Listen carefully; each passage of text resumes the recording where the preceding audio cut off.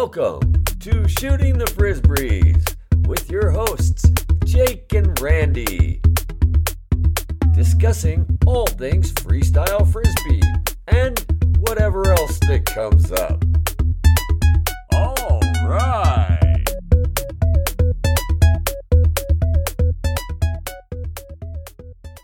Welcome to Shooting the Frisbees with Jake and Randy. Hey, Randy, how's it going? Hey, Jake, I'm doing good. How are you doing today? Doing wonderful. Awesome. Well, you know what? I had the opportunity to jam with Emma Cale today. Believe it. Emma Cale, world champion. Yeah. Emma Cale. Yeah, she came out of nowhere, and all of a sudden she appeared at Green Lake, and I'm like, "Oh my God, Emma, how are you?" So I got the lucky opportunity to shred with her for a couple hours. So that was really great. Wow, you're very lucky. She has such a grr factor. She goes for everything, and if it's too far out there, she'll lay it out. And I just love that about her. Yeah, you know what? I got to see, I think, 3 layouts today at the lake. So it was awesome.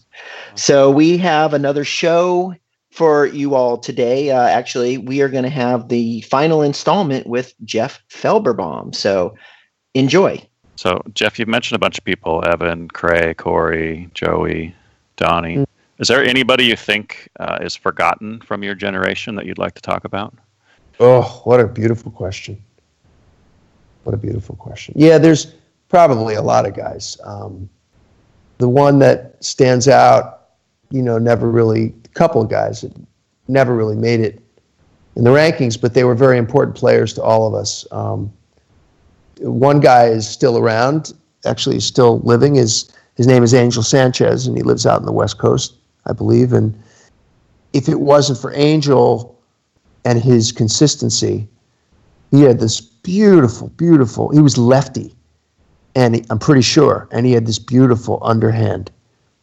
And he was so mellow in his game and so positive, and always had a boombox, and everybody's friend. And Joey would play with him all the time.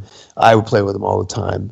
All our, Chris Ryan and Anzamitis. Anzamitis was one of my most important training partners for years, because she would be out there all the time, and she got very good. There's another guy named Roosevelt Backus. He wasn't so lucky. He didn't make it out of there. He was a martial artist, and he loved Frisbee, and he was extremely athletic and creative and things. And Roosevelt, he got into this thing that he called pinpointing, where he had this nail that he never cut this nail. It was a very long fingernail on his index finger, and he sharpened it into a point. And then there was a teensy weensy little dent hole in the bottom of a 165 that he used to very quickly get the disc into, and he would just hold it there. And then he would turn, do these kind of the same kind of stuff that John Dwork does with twirling. But he would do it with pinpointing. And but he was a great player, and there was all these guys that never went to tournaments that were just incredible. There's name after name after name. There's this other guy, these guys from Central Park were also very, very important people when I was growing up. And they went to the Rose Bowl, I'm pretty sure, in 77 or 78. This one guy, Clarence Braithwaite, and there was also Brian Ure. These were just great players. Ure was like 9 million feet tall, and he could just do anything. And he was fabulous to play with. The people from tournaments that I really appreciated, like this one, Dave Marini, man. I mean, everybody knows Dave Marini, but God, he was one of my favorite people. He was just such good people. And his wife, Michelle, and all the people in Rochester, Jim Palmieri. It goes on and on and on. I mean, the loss of Gail McCall to the community is just stunning loss. I hate that. It's just ridiculous. It's just not fair. Yeah. And the Swedish players that took me under their wing when I was there, Jan Ekman and Lars Åke Insberg. I don't know how to say his last name, but he's a photographer now. And, this is really an honor for me to be able to say this, but one of my dearest friends from those days, Christoph Schott. I met him in the Rose Bowl, and that poor guy, he was one of the sweetest guys that ever lived. And he he went down to South America one year and disappeared and never came back. And for me to have a chance to mention his name here is very important to me. And, I love the guy dearly, and he just disappeared. He was just gone, and just hugely tragic experience for me to have that loss in my life. If I ever sat down and wrote out everything, all of my thoughts about this, then there would be probably lots of other names. And there's so many stories of kids that I played with and grew up with and knew from Frisbee and knew me from Frisbee, that it was an amazing world. Yeah, well, that's a great list that you listed off there. I mean, a lot of names that I remember from the past, but even I've heard names of Roosevelt and such. So it's cool to have you bring them to the forefront. Thank you. So you played a lot in the past, and then you had a big gap in your freestyle career, and now you're starting to come back. You were at Worlds 2016, and I guess you played in a recent event in Milan. How do you see routines having changed over the years, and what do you like, and what would you like to change? Actually, I'm really the wrong guy to ask, because I haven't seen enough to answer that question. I have seen enough to answer some other related questions. And tell us what question do you want to answer? I'll make a statement. I'll make a couple of statements. It's not so much a question. The statement is that it hasn't changed anywhere near enough, in that it hasn't, to the degree that it has improved. People can do more technically today than they could do in the past. I saw this guy. I saw James Wiseman play, and I've seen some of these people who do these. The disc is vertical, and they turn it around, and they turn it over, and I'm like, seriously, you could do all that kaleidoscopic stuff? No, that's the wrong word. Gyroscopic stuff that I sort of dreamed about years ago, or didn't even dream about. I mean, the stuff that people do is it's ridiculous. I will never and could never do that stuff, and I almost hope I never will, because I'd have to be an alien to be able to do that stuff. And people are just, people are crazy. Look at the stuff that they could do. It's ridiculous. James can do anything. When you say went to the Worlds, right? I went there for a couple. I wasn't there the whole time. I was extremely out of shape. I played as much as I could with people on the sidelines. I didn't watch the routines very much. The wind was terrible. It was just horrific, and nobody was really on their game. And it was just, I just didn't. I was interested. I was connecting with people and talking and seeing people and being honored. And I wasn't really watching so much. I am woefully behind the times in terms of what people are actually doing in their routines. Now, I will say that what I have seen doesn't really turn me on. And it's not because people aren't doing incredible stuff. It's more like because, and certainly stuff that I can't do. What I've seen, has not been very entertaining to me. And again, I haven't seen enough, but I have a different aesthetic. I think that, the work that I did with Cray, and to a degree, Donnie and Alan and I were doing, but mostly what I was doing with Cray, changed me a lot. I don't find it to be, again, particularly entertaining. A couple things about that. One is that the roots of the game that I played, most of them are gone. This one guy here whose game I really admire, and who I played with last summer, and who his name is Andrea. He's fabulous. He's a great player. I think he's like 9 million times world champion or something. He said to me, "Man, you got to teach me speed flow." Hey, man, I don't do speed flow. I don't even know what the hell speed flow is. I throw it and I catch it.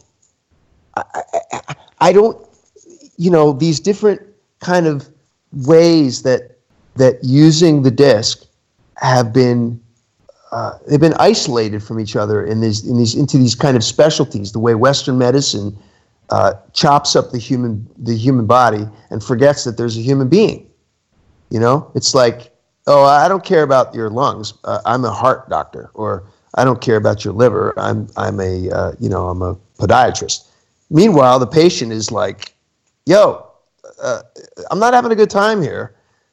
If you chop freestyle up into components like that, you know, the product is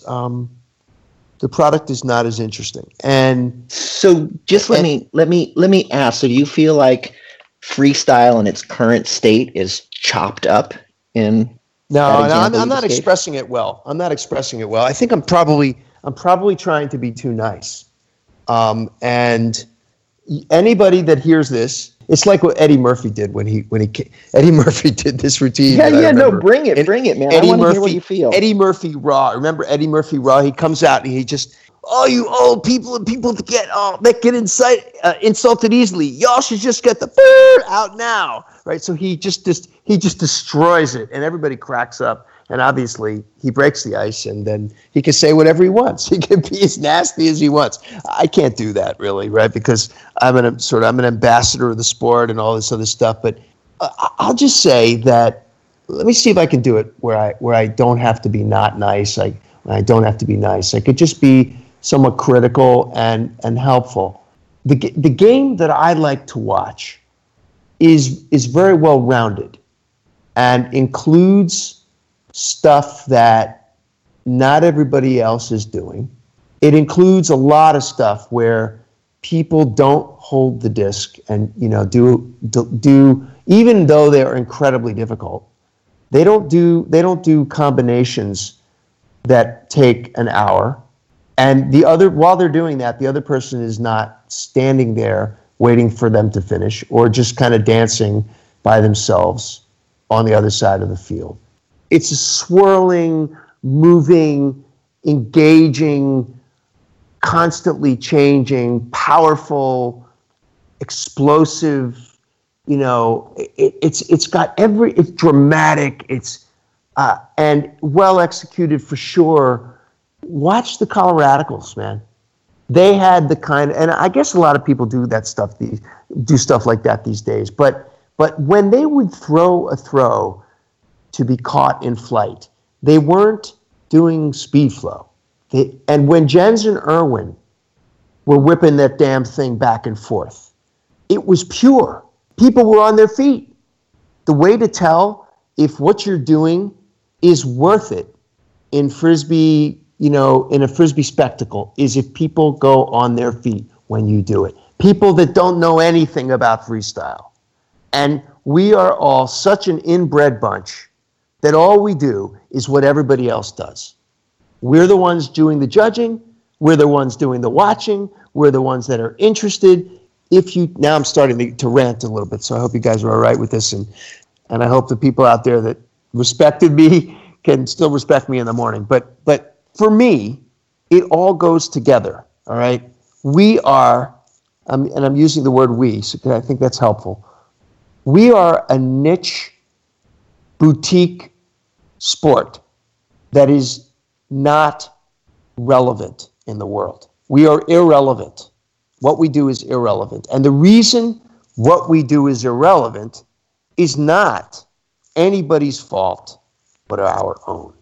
It's because we play for each other. We don't play for the audience. And the audience doesn't care because we don't care about them. Again, this is something I said before. If you want to change all that, forget about doing, you know, the best flamingitis of everybody in the group. Forget flamingitis. Stop doing flamingitis. Kill it. Don't do them anymore. Put them out to pasture for 10 years and then bring them back. Everybody does the same stuff. Do stuff that will capture the attention of people that know nothing about it. And then you'll start to get the idea. And go back and look and see what was done in the past. Because back then, there wasn't all this crazy stuff that we do now that nobody can do. That is, it's inaccessible to a beginner. It's inaccessible. You don't know what is the person doing, how to do it, and you could never do it. I can't do it. I'm a former world freestyle champion. I can't do the stuff that people do today. You know, kids today grow up with high tech stuff, so it's second nature to them, right? And you know, I didn't grow up with cell phones, and so the first time I got a smartphone, I couldn't even make a phone call with it. I didn't even know how to make a phone call. Kids grow up with all this stuff, and it's the same way with freestyle to a degree. If this is normal, then you just do it. Just like this is what you do with a frisbee. You throw it, you put a lot of spin on it, you do a million moves, you learn how to delay really fast. Go watch Zen and the Art of Freestyle Frisbee. I'm not saying this particularly well. Cray said it really, really well in his film, and people believe it. The only thing is, this is what's crazy. People say to me, it's our Bible. We love this. But nobody does it. Nobody plays like that. Nobody trains like that. And the reason is that the only place to get any attention and to get any strokes is in the tournaments. It's in the competitive scene. And so we play for the tournaments, and the tournaments are for the players, not for the audience. And so it's obvious. If you're not playing for an audience, there's not going to be an audience. And if there's not an audience, what's the point? I'll tell you what the point is. And this is why I'm having this conversation. Well, it's one of the reasons. One of them is because I love to tell stories, and I love to talk about the past, and I love to get it. I love attention still, but not because I need it, just because I love to create fun, right? But the important reason why I'm having this conversation, and the reason I care really about Frisbee now, because I would probably, because it's part of my history, it's part of who I am.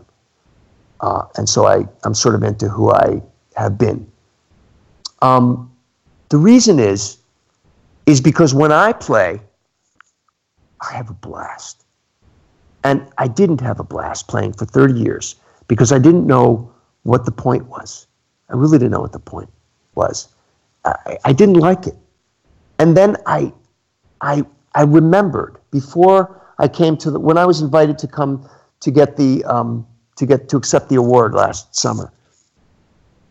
I realized it all started coming together for me. Oh, I know. These were the chain of events. For 30 years or something, or 40, I had been pondering. No, not for 40, for 30, the years that I had not played. I had been asking myself every once in a while, because it really wasn't that important to me, except when I had to figure out, oh man, what am I going to do with all these moldy trophies, and which one of these Frisbees should I save, and which one should I leave for my son, and all this other stuff. And what part of this legacy is important? I would ask myself, what was this all about? Because I have no connection to it anymore. And then when I was honored and told that I was put into the Hall of Fame, I realized that I had actually affected some people positively. Like, oh, the point is that you made an impact, and that people noticed, and that's good, and that it gave me the beginning of this. Well, if I have something where I have, the recognition of people around the world to a certain degree, then that means that I can fold this into what I'm about and what I'm already doing in other ways. And really, it's this. The world is a very troubled place and needs help. And if you've noticed, well, when I started playing Frisbee, it was because it captured my imagination. It brought me joy. It was fun. And I'll be damned if in this world of possibly overshadowing, overarching, and overwhelming darkness, I will be damned if I do not shine my light as brightly as I can possibly shine it in every direction. And one of the ways I can shine it is when I play Frisbee. Because when I play Frisbee, I have a blast. And other people have a blast watching me. And other people always did have a blast watching me. And I've got to use that somehow to make this world a better place. So I came up with a way to do it. Not necessarily with me being the star of the show. I don't need to be the star of this show, but I can be one of the master of ceremonies. And that's what I intend to do. Well, Jeff Felberbaum certainly is passionate about his vision, and that was a fascinating and interesting conversation, to say the least. Yeah. You may agree or disagree with what he has to say, but you cannot argue with how passionate he is about it. Yeah, indeed. And unfortunately, we didn't get to do the deep dive into his full vision there, but we will put a link in the show notes that will link to his V-Disc project, and you can read in more detail about what he thinks is a way and a path to using disc to change the world. So with that, Jake, I think we're out today. Yep, that's a wrap. It's good talking to you, Randy. All right. Bye.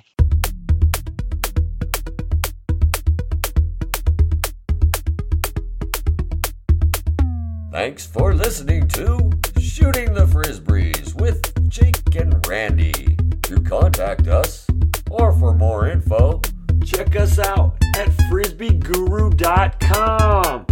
Home to Haynesville, shooting the Frisbees, and live streaming freestyle Frisbee.